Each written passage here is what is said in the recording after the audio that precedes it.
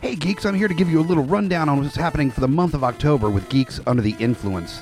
First up, 25th of October is Busky stand-up comedy with our buddy Carltron, the Carlton K, doing the emceeing. And then the 28th of October, just a few days before Halloween, is another night of trivia with Geeks Under the Influence at Fallout. So come out to that and get your spooky on. I'm going to be in costume. You are more than welcome to do the same.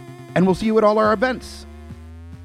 The views and opinions expressed on Smack My Pitch Up are those of the panelists and not those of GUI Network, their sponsors, or any of the properties mentioned.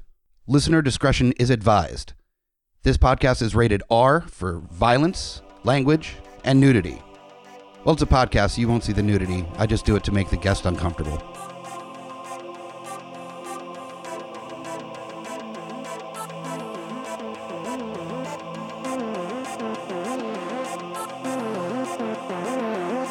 In a world gone mad with unnecessary reboots, remakes, and sequels, only one podcast has the guts to make it even worse. This is Smack My Pitch Up.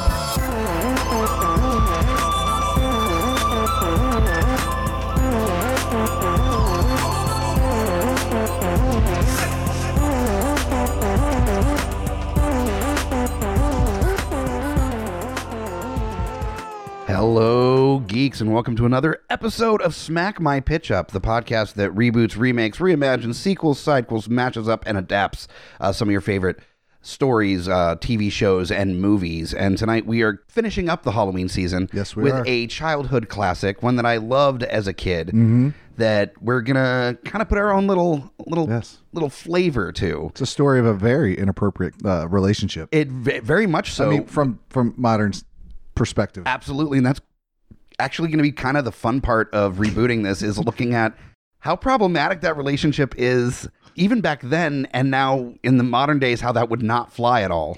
No. Yeah. No. So, yeah, not even a little. Not even a little bit. So that's the fun of doing a remake or sequel, sidequel, whatever, of Little Monsters, the 1989 movie starring Fred Savage and one very coked up Howie Mandel. Yeah, very coked up Howie Mandel. Oh my God. I think he would have fucking sucked at it if he wasn't so coked up. It was just meant to happen. He was buck wild in this movie. Oh Jesus, he was everywhere. He was bouncing off the ceiling. I mean, literally at times in this movie. So yeah, if it was the PG version, you could say he was just drinking a lot of coffee. But I think in this, I think we know as adults that he was pretty fucking coked up. Oh, he was coked out hard. Hey, Fred Savage probably was too. You never fucking know. I mean, those child actors, yeah, you never know. Wonder Years really fucked them up. So with me to help with the reboot, remake, sequel, sidequel, whatever version we decide to do, is Kyle Smash of Smash Talk.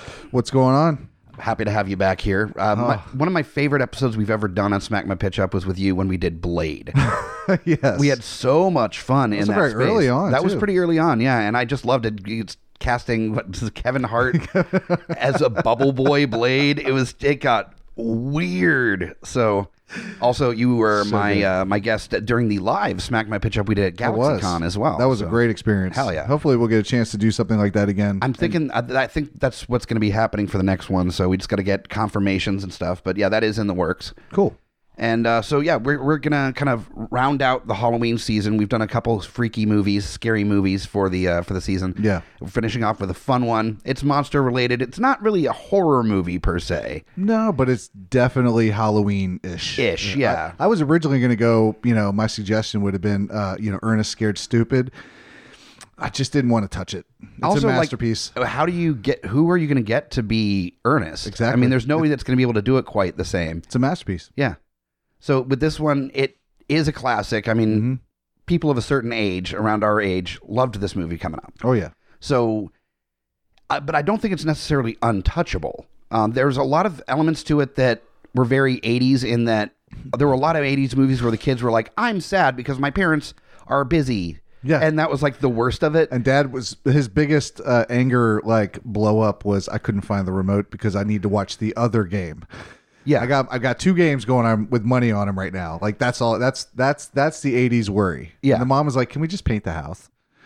And now modern day, I mean, the nuclear family is not really a thing anymore. I mean, there are families like that. Don't get me wrong. It's a modern family. A nuclear family doesn't Yeah, it's not even a term you hear anymore. Not really. It's just modern family. And well, because the idea of family values has changed, that family values still exist, but it doesn't exist in that you have like a husband and a wife and the 2.5 kids with a picket fence. And, that's not necessary for it to be a valuable family dynamic. It's like they say on Supernatural that family don't end with blood. And I think that's more relevant now in these times, because you find that a lot of your family that you see or that you're close with is not blood. Yeah, absolutely. People are finding their own idea of what family means. Exactly. They define it themselves. And there was a little bit touched on in this film about that. Basically, the main character, Brian, or Mr. Savage. Fred Savage. Hey, he's a fucking man. Trying to figure out the meaning of family, trying to figure out what it means to have a family. And he found it in a monster that lived under his bed. Yes, and this monster, yes. And it didn't just live, it entered all children's rooms from under their bed, which is, of course, a nightmare in itself when you're a child. Sure. When you're young, that's definitely one of those things that if your bed has any space under it, you're not fucking going under there in the dark. Yeah. Now, if you are unfamiliar with Little Monsters, picture basically Monsters, Inc. That's like, it's pretty much exactly the same plot line. Yes. I mean, almost exactly the same plot line. Take away the corporate aspect of them needing it to, like, for power and things like that in Monsters, Inc., because they needed the screams, the fear to power their way of life. I think this is more actions that they take bred out of just sheer fucking boredom and fun and mischief. Like, well, and also these are mischievous. The monsters that exist down below, a number of them, if not all of them, used to be kids that ran away and ended up in Monsterland. And you are there long enough, you end up not being able to leave. Except, like, you are a monster now. Yep. Actually, if they're trapped under there, if you're human and you go under there and the sun rises, that's what it is. Yeah. Then you're stuck there as far as in terms of a monster forever. Yeah. So that's, I something that is in the original movie, but it doesn't really hammer down how terrifying that is. No, it's actually a pretty fucking disturbing plot. Yeah. If you really dissect it. So I'm kind of interested to see what we both do with this. Now, for those unfamiliar with Smack My Pitch Up, basically we'll talk about how we're changing the plot. We have both a real take, something we think might actually work for a remake or a sequel or whatever, and then we have our remix version or our funny version. Not necessarily humorous funny, just a outside-the-box, weird take on it, something that we may really want to see, but it's never going to be done. It's like our Adult Swim version of it. Yeah. Like you have your normal version, and then you have the Adult Swim version. Just the depraved, weird choice like, one. That doesn't even make sense. Yeah. I want to see it. I kind of want to see it, yeah. So, with your plot, now, which version are you doing? Are you rebooting, remaking, reimagining? I would say neither. I'm doing the sequel. Okay. It's a straight sequel. And only because there's no reason. First off, if you were to try to reboot that these days, it wouldn't even fly. Yeah. The storyline alone and how they even met would be completely changed. You wouldn't even have just a reboot. You just have a whole new movie altogether. Sure. Yeah. So I went that route, and then I was like, well, I could reimagine it, but why? It's already so imaginative. Sure. Minus some of the names. I mean, your main bad guy's named Boy. Yeah. So, I mean, it's only but so imaginative. I went the reboot route. Oh, not reboot. Sequel.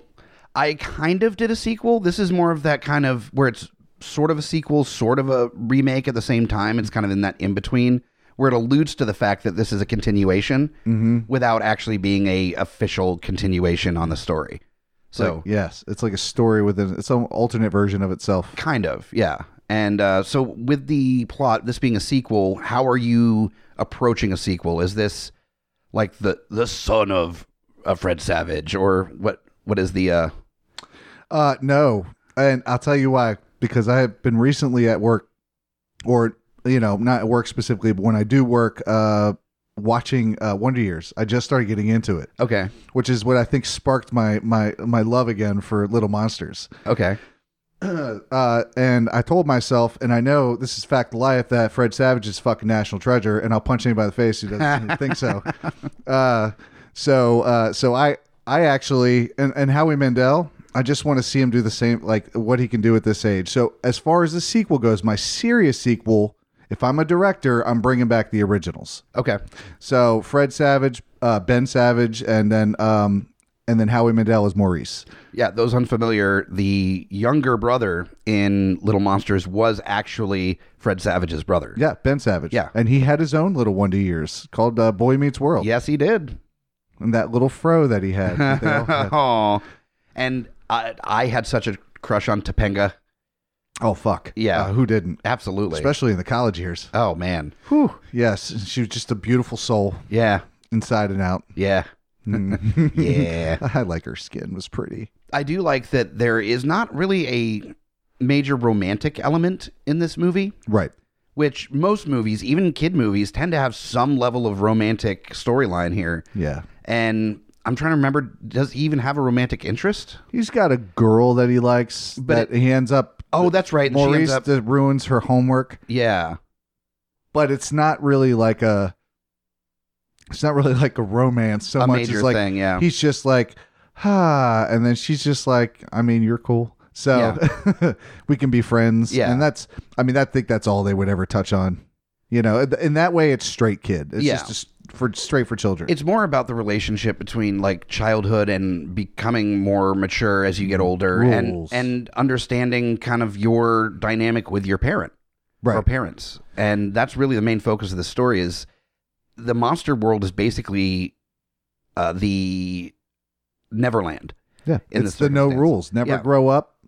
Never grow old, just and nobody tells you when to go to bed. And if you look at it from that perspective, that Howie Mandel, or Maurice is his character, he's basically the Peter Pan in this story, where he's going around just doing hijinks, just being weird, chasing his shadow or whatever the hell, and gets caught. Yeah. And then he ends up taking the kid to Neverland, or the underworld, the monster world. Right. I forget what they do call it. I forget as well. I think it was probably some simple name like World. Yeah. Like Monster World. Monster World or something. Yeah, because late 80s. Yeah, so. Late 80s. They didn't think about that shit. They didn't give a shit. So your story, these are the originals, so is this Fred Savage going back to Monster World, or... So in the original, the original plot is essentially... And where it will pick up will be 30 years, give or take. Okay. Right. So 30 years ago, young boy, Brian Stevenson, he discovers Maurice Maurice was sneaking into his brother's room, scaring the shit out of him. Yep. He decided to trap him. Once he trapped him, he talked to him. They became friends.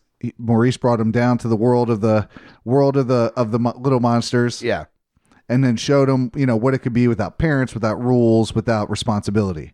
And of course he gets sucked into it. He loves it. They start doing a bunch of stuff that's funny throughout the movie. But eventually there's an evil leader called Boy. Mm-hmm. I still can't get over that they called him Boy.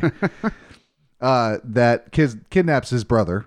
And then he eventually saves his brother, and him along with the girl that's sort of kind of his interest. Sure. And then the bully who ends up being a friend, they save his little brother by shining really bright lights on him. Okay.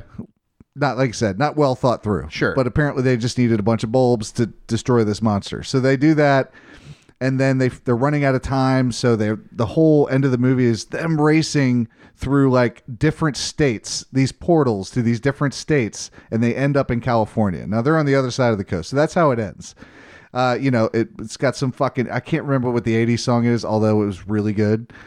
And then it shoots 30 years later where something has gone down within that world.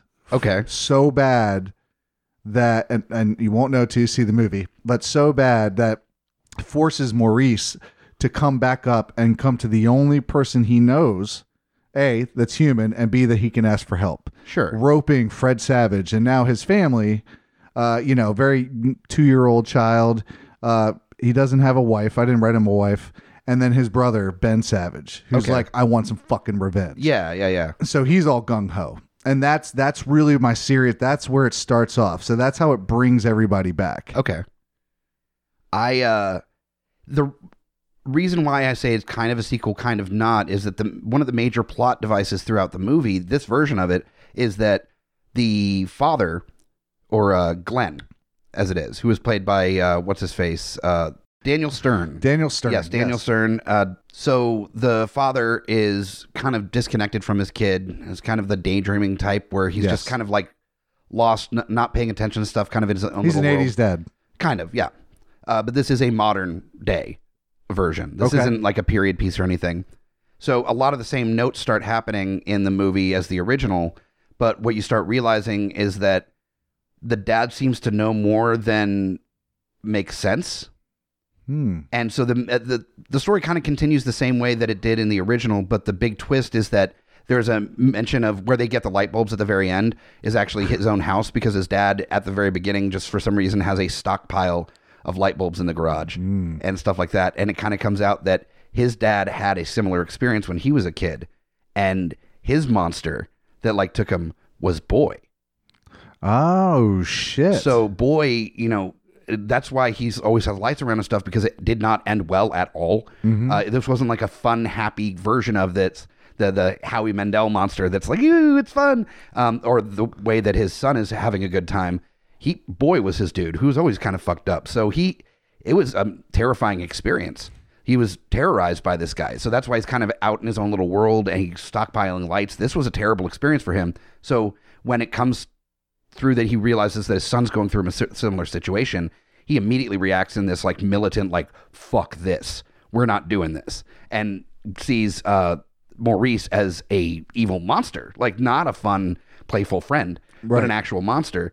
And so it's basically him having to go down to save his child with all the lights and everything to confront Maurice when he actually comes across Boy and realizes the real dynamic that's happening down there. Yeah. And so it's basically the story, a story of a boy and his father not seeing eye to eye on something and then coming together through adversity to like find a closer bond. And because he finds a better bond with his dad, he no longer really needs Maurice anymore, because he found that connection that he was lost from having. Right. And so it's kind of like almost his imaginary friend disappears kind of thing. And it's left kind of up in the lurch as to whether or not this is real or not, but it's kind of suggested that it is. Well, that's a good way to get around the whole inappropriate relationship thing that spawned from the original 80s movie. So yeah, I like that. That's good. Oh no, the inappropriate relationship thing will be explored a little further on my remix version of this, which we will get into with the casting. Oh, though you're getting into the fun one. The fun one, yeah. Fun is maybe not the word I would use for my remix version. This is going to be kind of dark, so not like the fun, scary dark. Well, scary for sure, but like the evil reflection dark. It's going to be rough. So the way that we normally suggest the tone of these is via the director. Now, the original tagline I forgot to mention for Little Monsters was, some friends can be real monsters and some monsters can be real friends. Yeah. Enjoy that. That's pretty good. Yeah. I didn't even come up with like a specific tagline. No, that wasn't mine. That was the original tagline. Was it? For Little Monsters. No shit. Yeah. Oh, I had no idea. Yeah, I'm not taking credit for that. That was somebody else's. Yeah. That's, terrible. Yeah. that's really terrible. But it fits the 1989 Little Monsters movie pretty well. It does. Yeah. It does.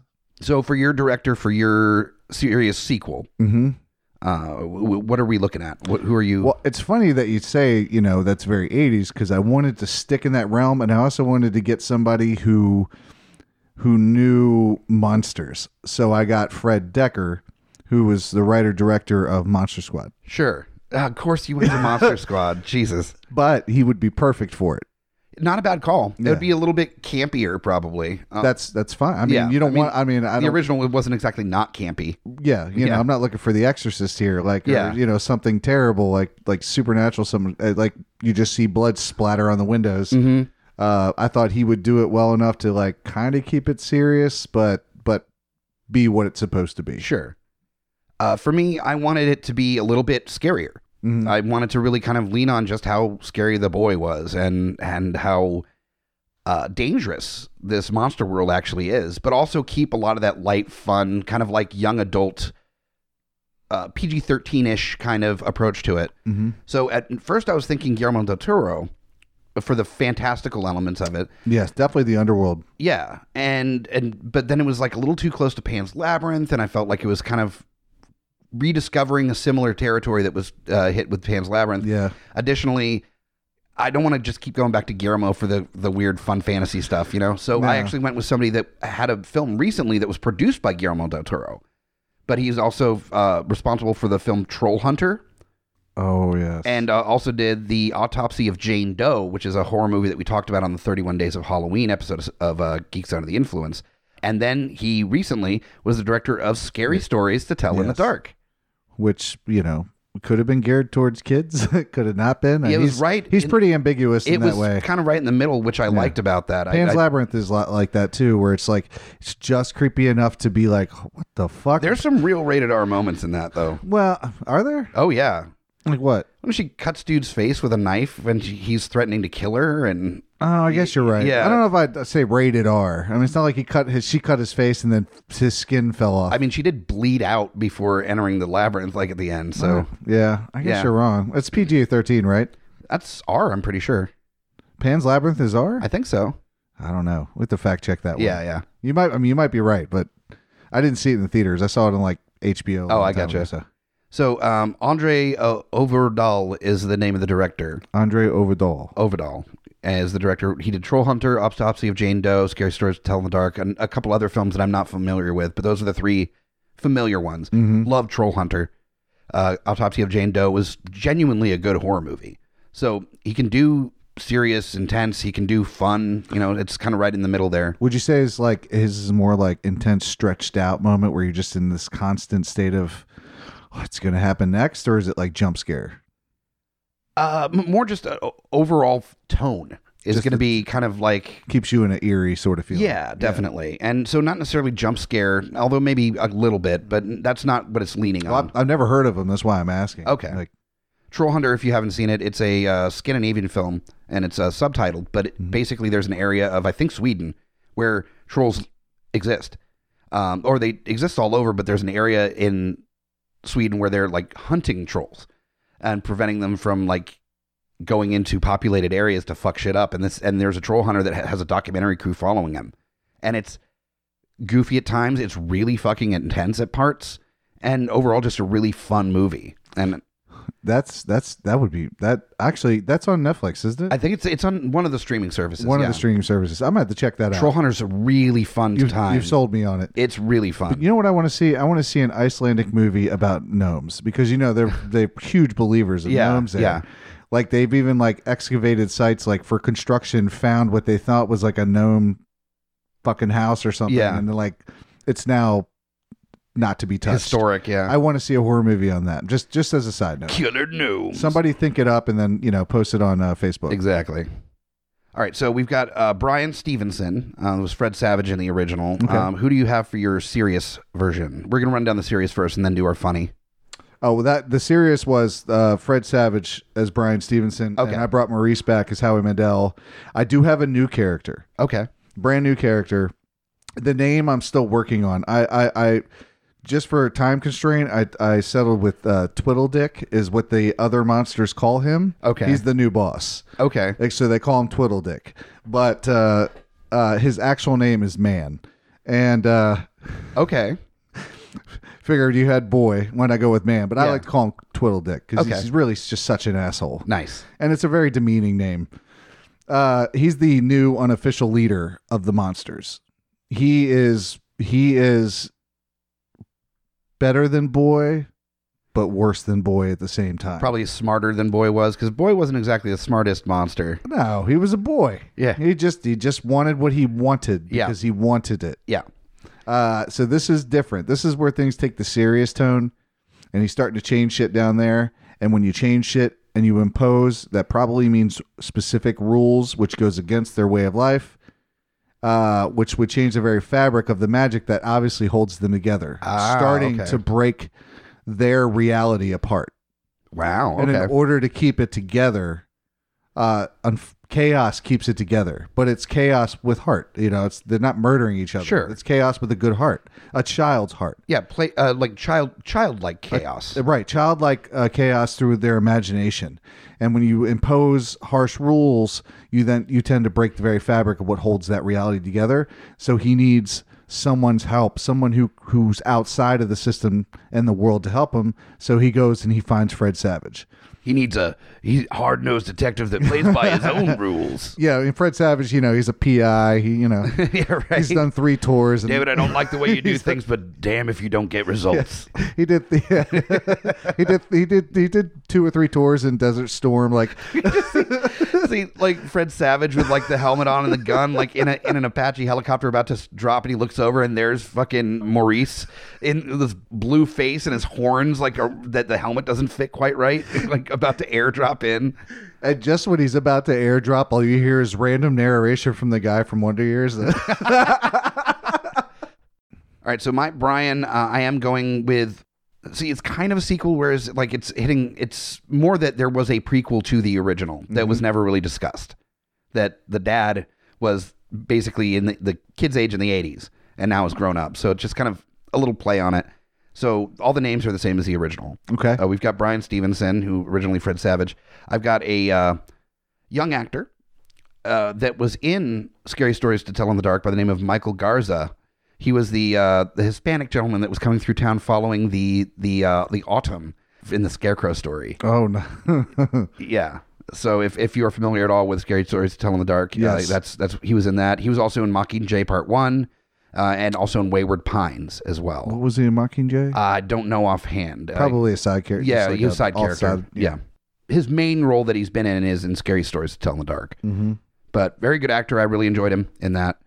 And I think it would be interesting to kind of take especially in Hispanic families, like the nature of family is incredibly important to that culture. So when you have a kid that's breaking away from that norm of the family being deeply important and primary, the primary focus, that's got more, I think, weight to it. Yeah, so it's definitely got some emotional heft. Yeah, so that's kind of why I was leaning that way. For Maurice, I wanted somebody that can do a lot of impressions, that's tall and lanky and weird and just definitely kind of just can fill an entire scene. And I know I've used him before in other stuff, but it's just, I can't think of a better actor to portray Maurice in this modern day than Bill Hader. I swear to God, I almost thought you were going to say Jay Baruchel. No. Although actually, he wouldn't do bad at all. He would actually. He's just neurotic enough. He's like the Woody Allen sort of versionist of Maurice. So I think Bill Hader would have so much fun in the scenes here. Yes. And he's been in horror. He's been in, tons of comedies. He knows how to go dark. And Barry, if you've ever seen Barry, it's incredible. He would absolutely have a complete blast in that role, and I think would knock it out of the park. He would be impossible not to just like be sucked into. Yeah. Whenever he was on. He's screen. already like that anyway. Yeah, exactly. So I think that would be super fun. Now, you've got the new character. I'm just going to kind of shoot through my regular role stuff. So I wanted Hispanic parents. So I went with, for Glenn Stevenson, the dad, I wanted a lovable dad, but can definitely play distracted, and a Hispanic actor that played that kind of role in a Netflix series called Extinction that came out. And he's also incredibly funny, as you may have seen him in Ant-Man and Ant-Man and Wasp. Michael Pena as the father.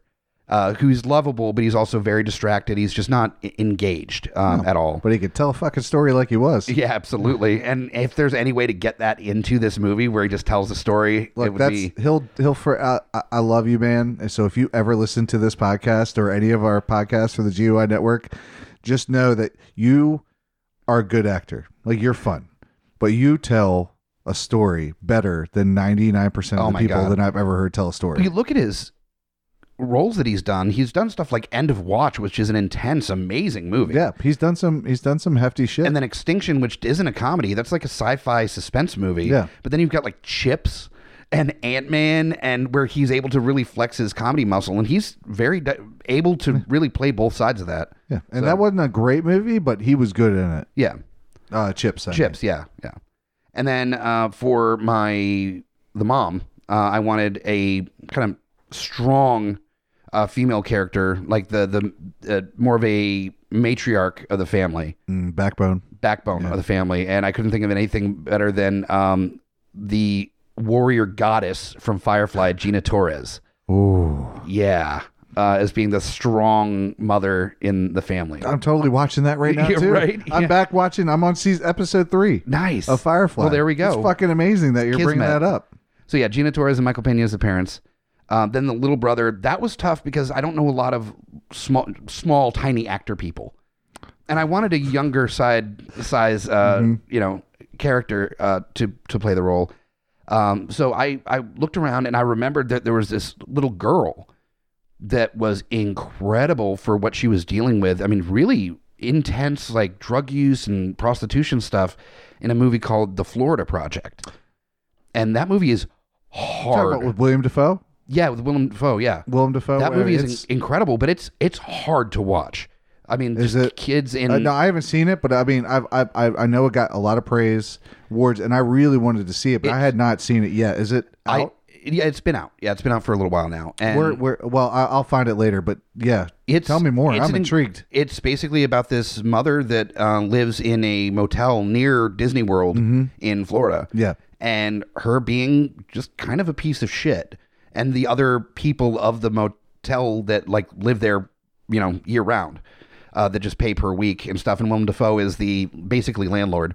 He's the one that collects all the money from everyone. Mm-hmm. And she's, she parties, she does drugs. Like she doesn't take care of her kid. Her kid, who's a little kid, is just running around with the other kids in the neighborhood, getting into shit, starting fires and stuff. It's a whole real bad situation. Yeah. And just this little girl being able to play the balance of being both innocent and hardened past her years, where she just deals with stuff that kids her age should never have to deal with, and she deals with it kind of like nothing.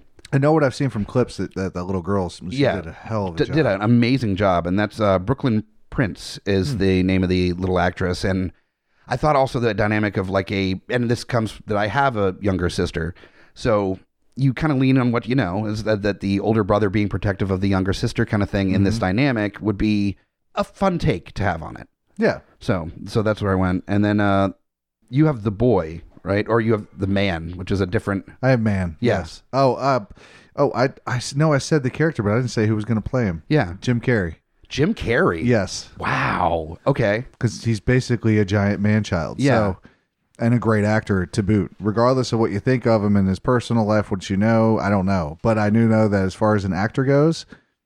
He's fucking... I mean, he can play anything. Well, and yeah, he's got more range than people give him credit for. I mean... Eternal Sunshine, and also fucking Man on the Moon. Yeah. He was incredible and really, dove in a little too deep into those waters. He dove as deep as Andy did. Yeah. And that's what he wanted to do. Yeah. I saw the behind-the-scenes shit and he was pissing people off. Oh, yeah.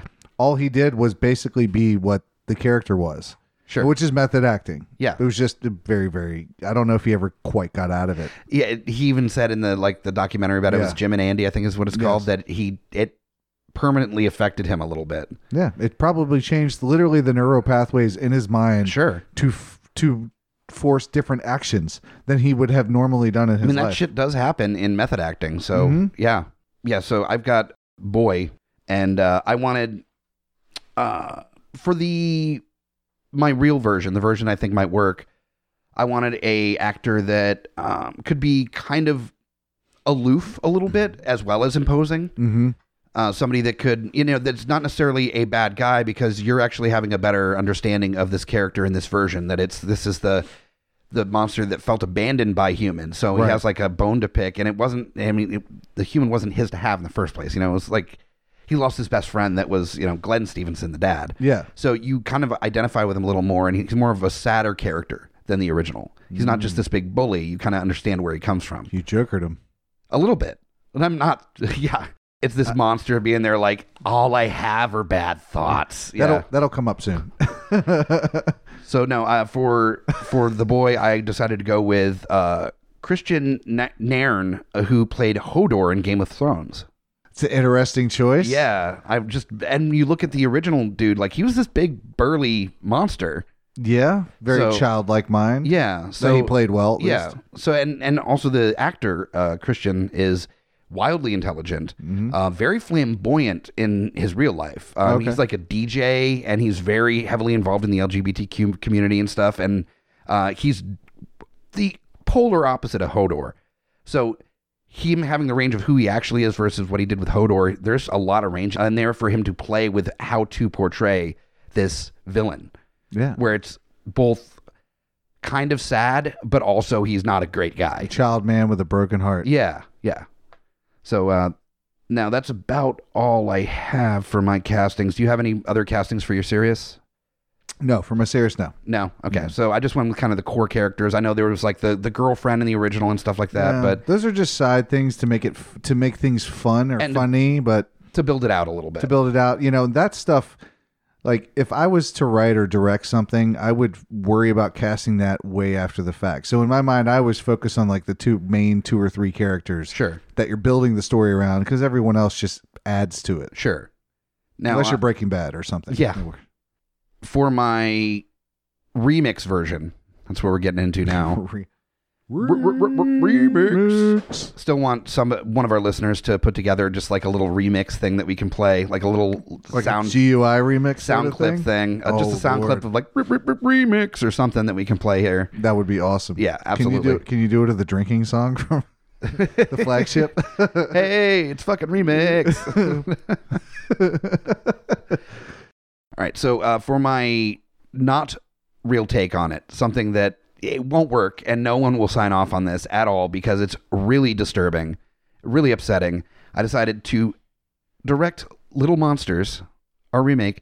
I'm getting Larry Clark to direct. Now, if you're unfamiliar, that is the director of Kids, and Bully and What's Up Rockers. He is known for having children in very precarious situations and very sexualizing kids. Did he do Bully too? He did Bully, yeah. Yeah, Bully. Oh my God. Yeah, so his movies are where kids are like, they're fucking and giving each other AIDS and like really they're sexualized. Like raping and... Yeah, there's a lot of like fucked up shit with children that happen in Larry Clark movies. So That's it was definitely one of those... the Adult Swim version minus the funny. Yeah, mine is not funny. This is more of like looking at just how uncomfortable the original movie is by modern lens. Yeah. Just leaning in and being like, okay, fuck it. Let's just go that route. Let's make it really upsetting and make it more of like child predator monster. Yeah, like monster is your fucking word right yeah, there. I mean that it's literally like the monsters under the bed are basically kind of this analogy for like sexual predators.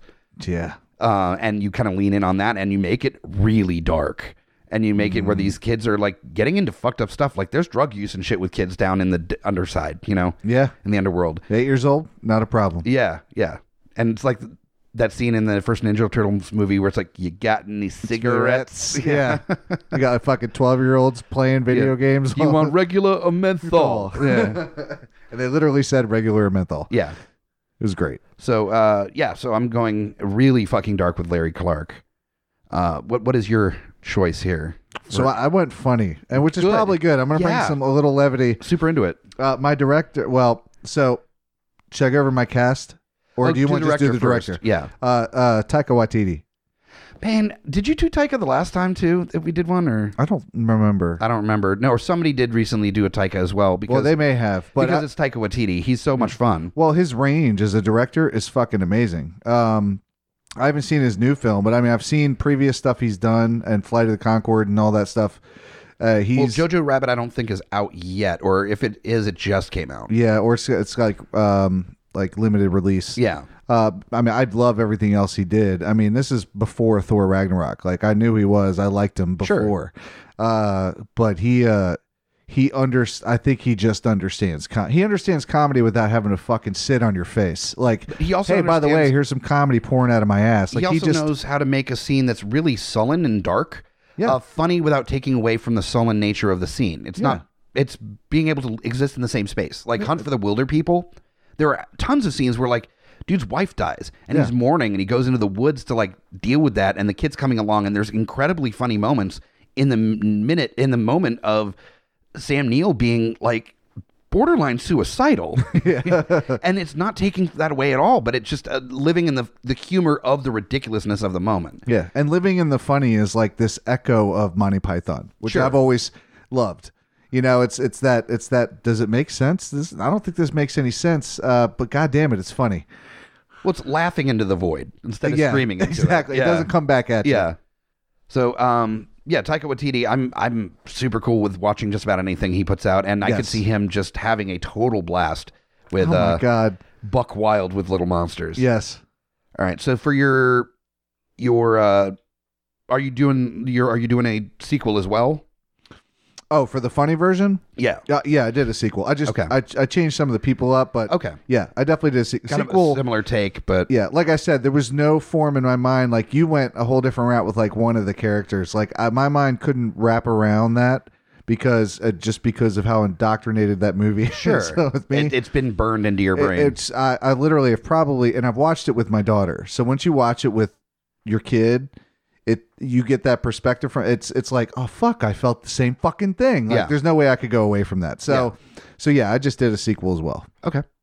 So who do you have for your character list for your funny?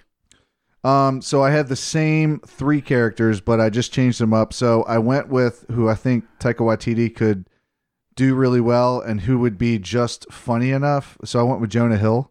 Okay. Because I think that he is actually such a solid actor. You think he'll be the Maurice character or No, I'm sorry. He's my Brian Stevenson. Brian character. Stevenson. He's Okay. he's the older. Okay.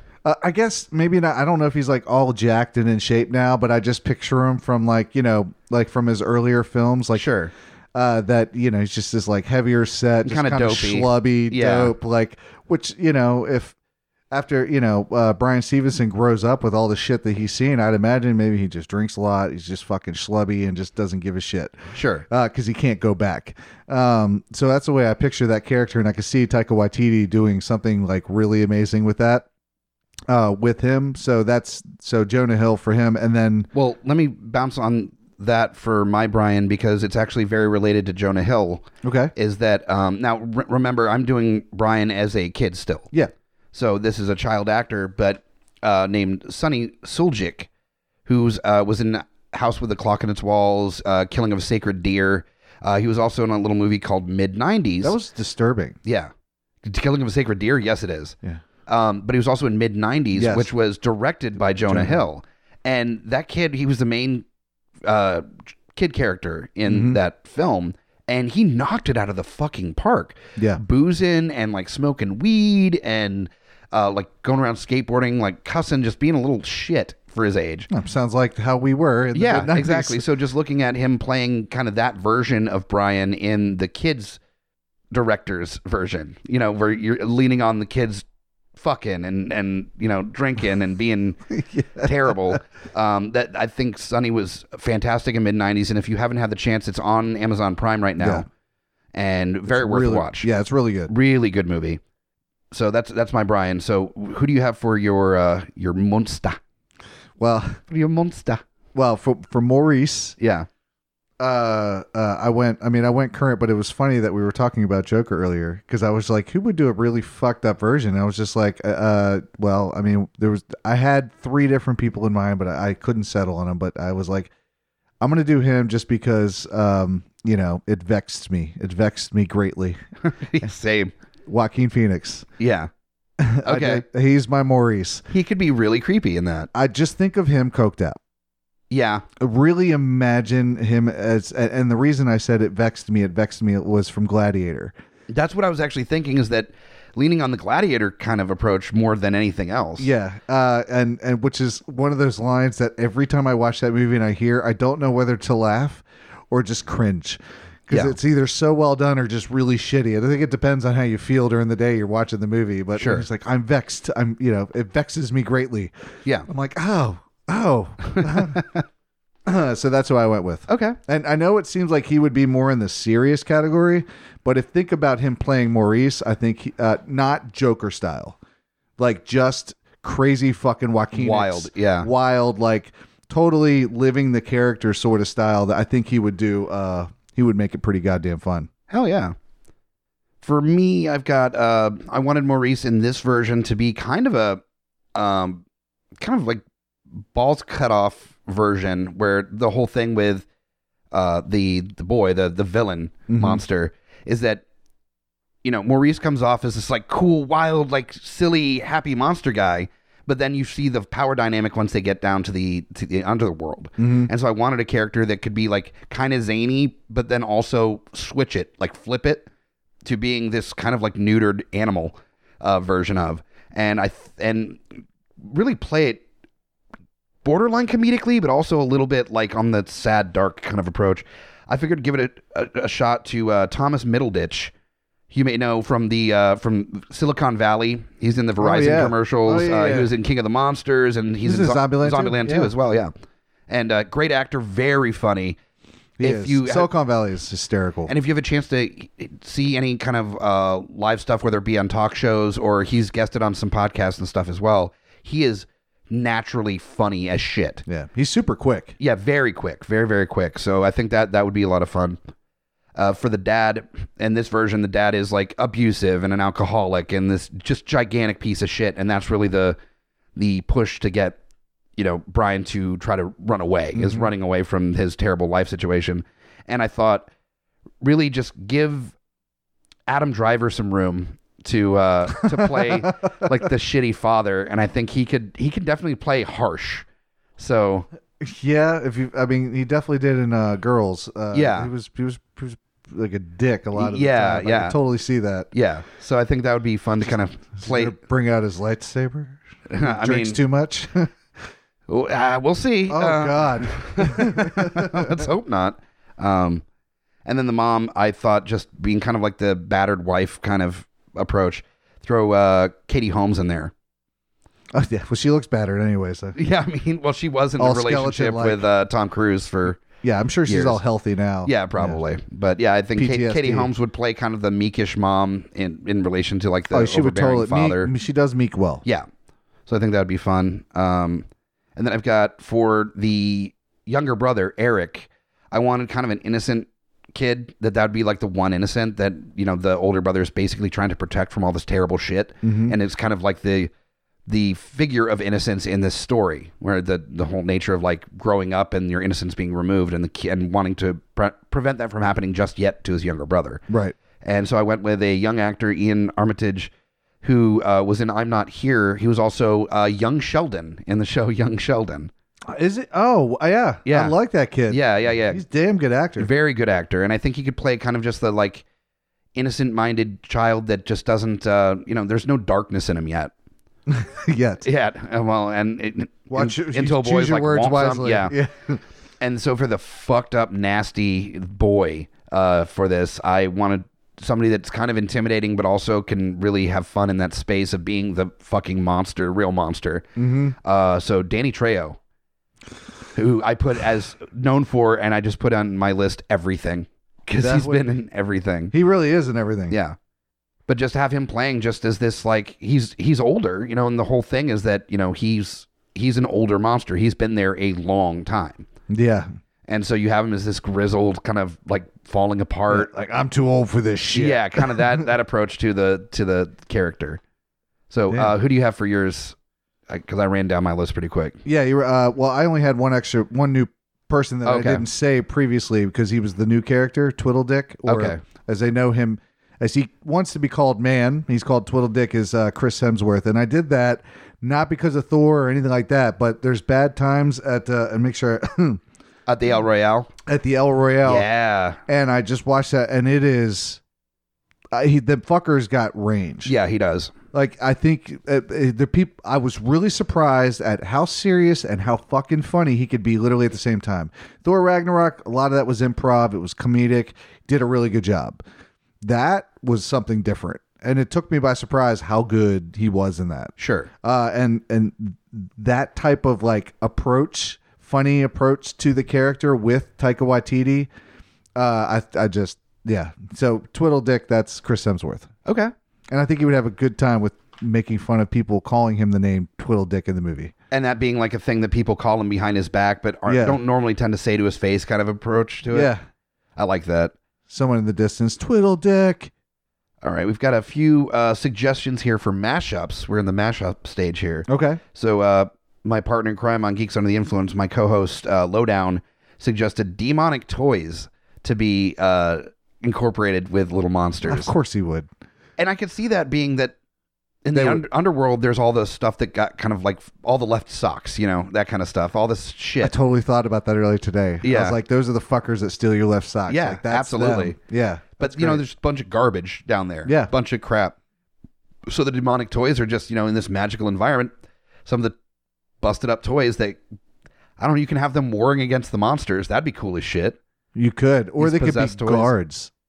Like, if you fuck with them, like, they follow you and then they, like, you know, Yes. do some, like, menacing shit. I dig it. Because they're basically, like, hoarders. Like, that's what these little monsters are. They're basically hoarders with a bunch of fucking, like, bad food. Yeah. So I could see that, like, if they had entrances they couldn't go in, there's these little fucking demonic monsters come in and out. like, stab him in the foot and, like, go back the other way. The Danimal suggested two, both of which have already been mentioned. One because you stole the director, Monster Squad. Yeah. On here, and I guess you could maybe the portal that they get sucked into is actually to the dimension where the underworld is. So yeah, so in Monster Squad they get sucked into basically purgatory. Sure. Through the stone. I could totally see like an Arrowverse sort of crossover event happening with that could act not just necessarily a mashup, but where one world meets the other. So the little monsters usually have portals to other parts of the world. Sure. Right. But in this one, at least in my film too, if the walls of reality for them are crumbling because the rules are crumbling, it could have opened up something to another dimension where they don't exist necessarily, but actual like bad fucking monsters do. Sure. Meaning not the playful kids that didn't want to grow up monsters. No. You're talking like the real deal. Yeah, the Wolfman is going to rip your fucking guts out, or, Dracula who's going to suck you dry of blood. Like, they don't mess around. They don't fucking sit there and eat Doritos and play baseball. Yeah, no shit, right? Yeah. Then Vermin suggested, Dan's other suggestion was Monsters, Inc., but it's virtually the same movie. Yeah, you don't really have to even mash it up. You just... Nah.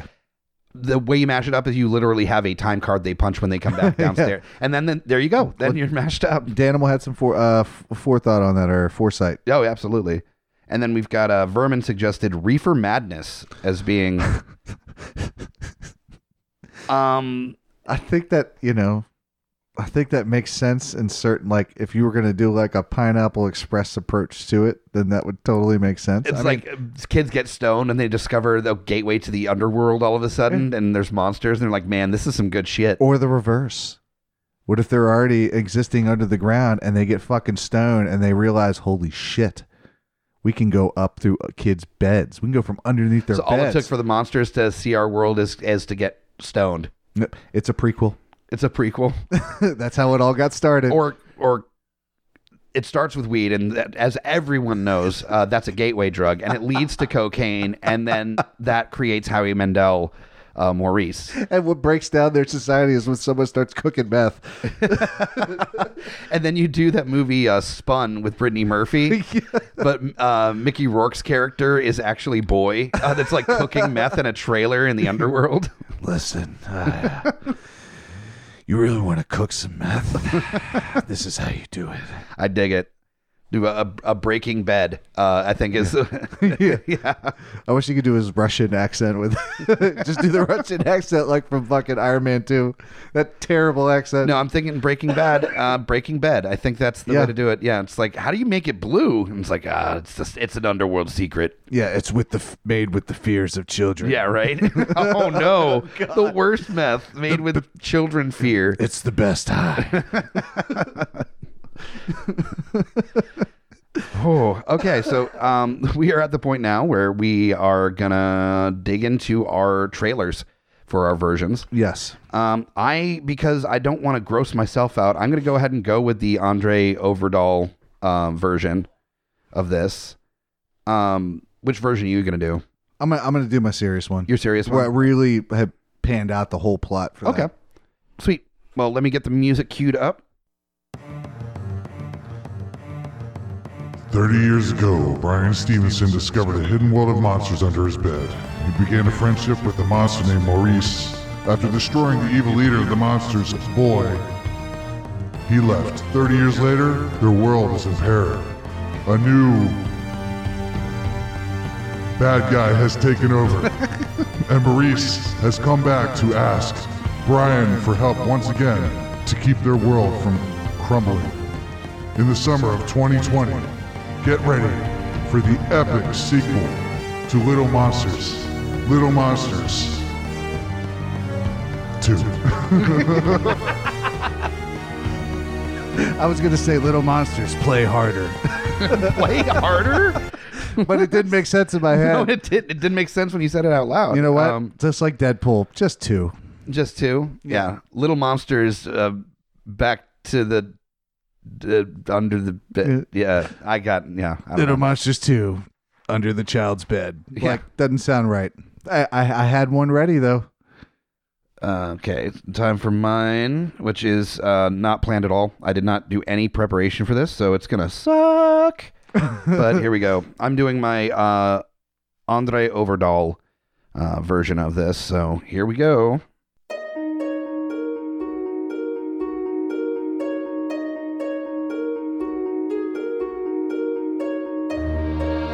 Years after the original, we return to the terrors that live under your bed. This Halloween, join Michael Garza as he discovers the monsters that keep his father up at night. He travels the underworld with his best bud Bill Hader playing Maurice as they figure out how to not grow up. Preventing him from like the dad that he went there when he was a kid was Ms. Michael Pena, known as the guy that talks a lot in Ant-Man. His mother, Gina Torres, playing Holly Stevenson, is the matriarch of the family that don't take lip from her kids and is a strong-handed. She hits her kids, and that's why he runs away with the monster, and they fight. Kristen Nairn, the guy that played Hodor in Game of Thrones, who plays the boy, the monster that was his father's monster companion in the 80s. This Halloween, face your fears, battle your monsters, little monsters.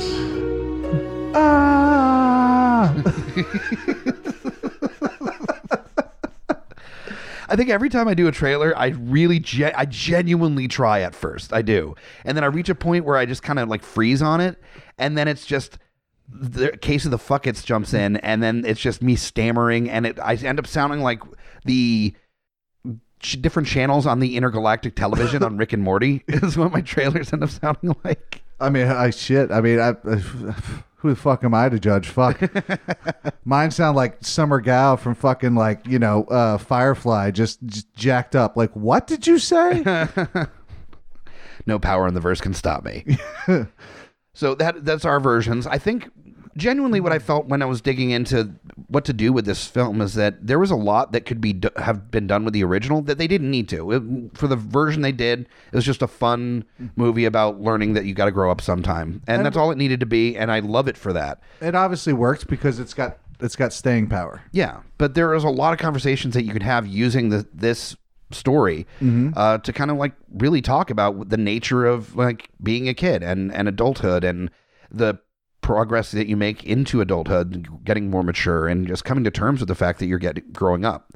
It's almost like a sad realization that you come to when you like that some of the rules, not all the rules, but some of the rules, just your basic morals, as a person, are there for a reason. Yeah, they are. But it's that realization that forces you to deal with the reality of the world.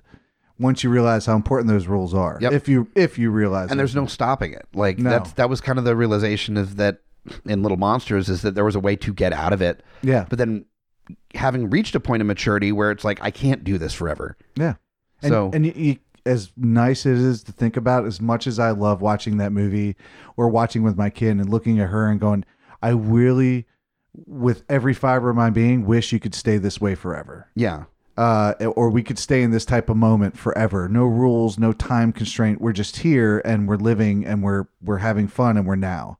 And that's kind of like aside from the inappropriate relationship, there is a very simple, beautiful message in that movie that I think is why it's lasted as long as it has, or why it has.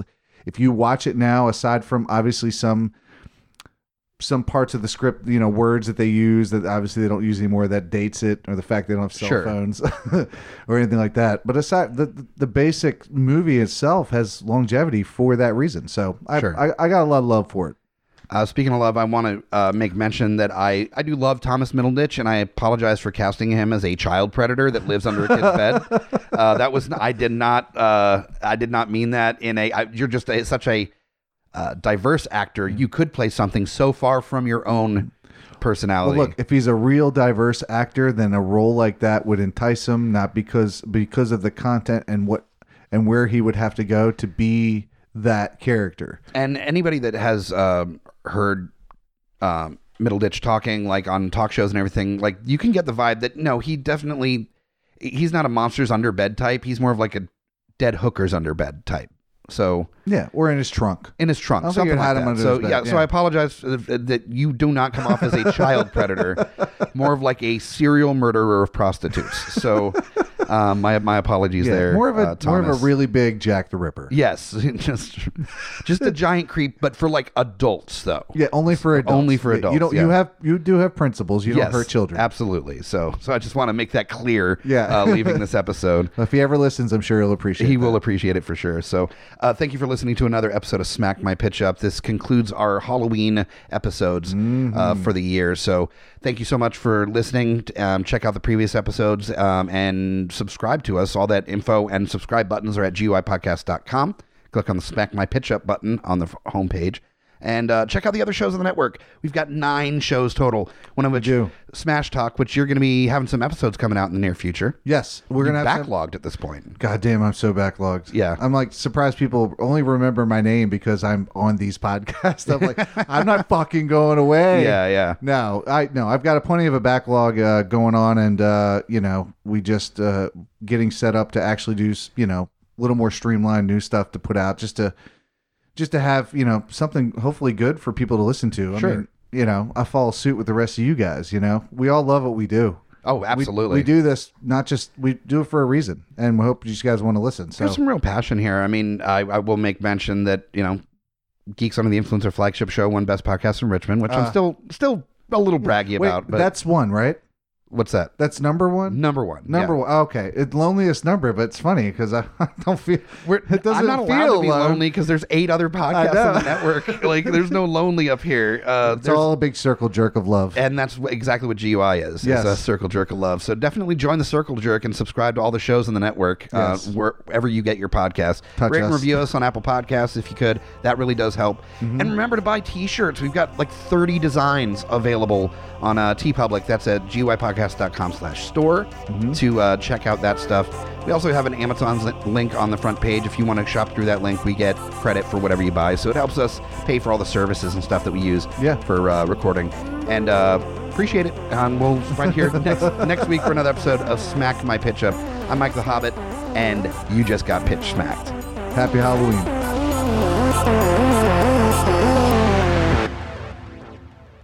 GUIPodcast.com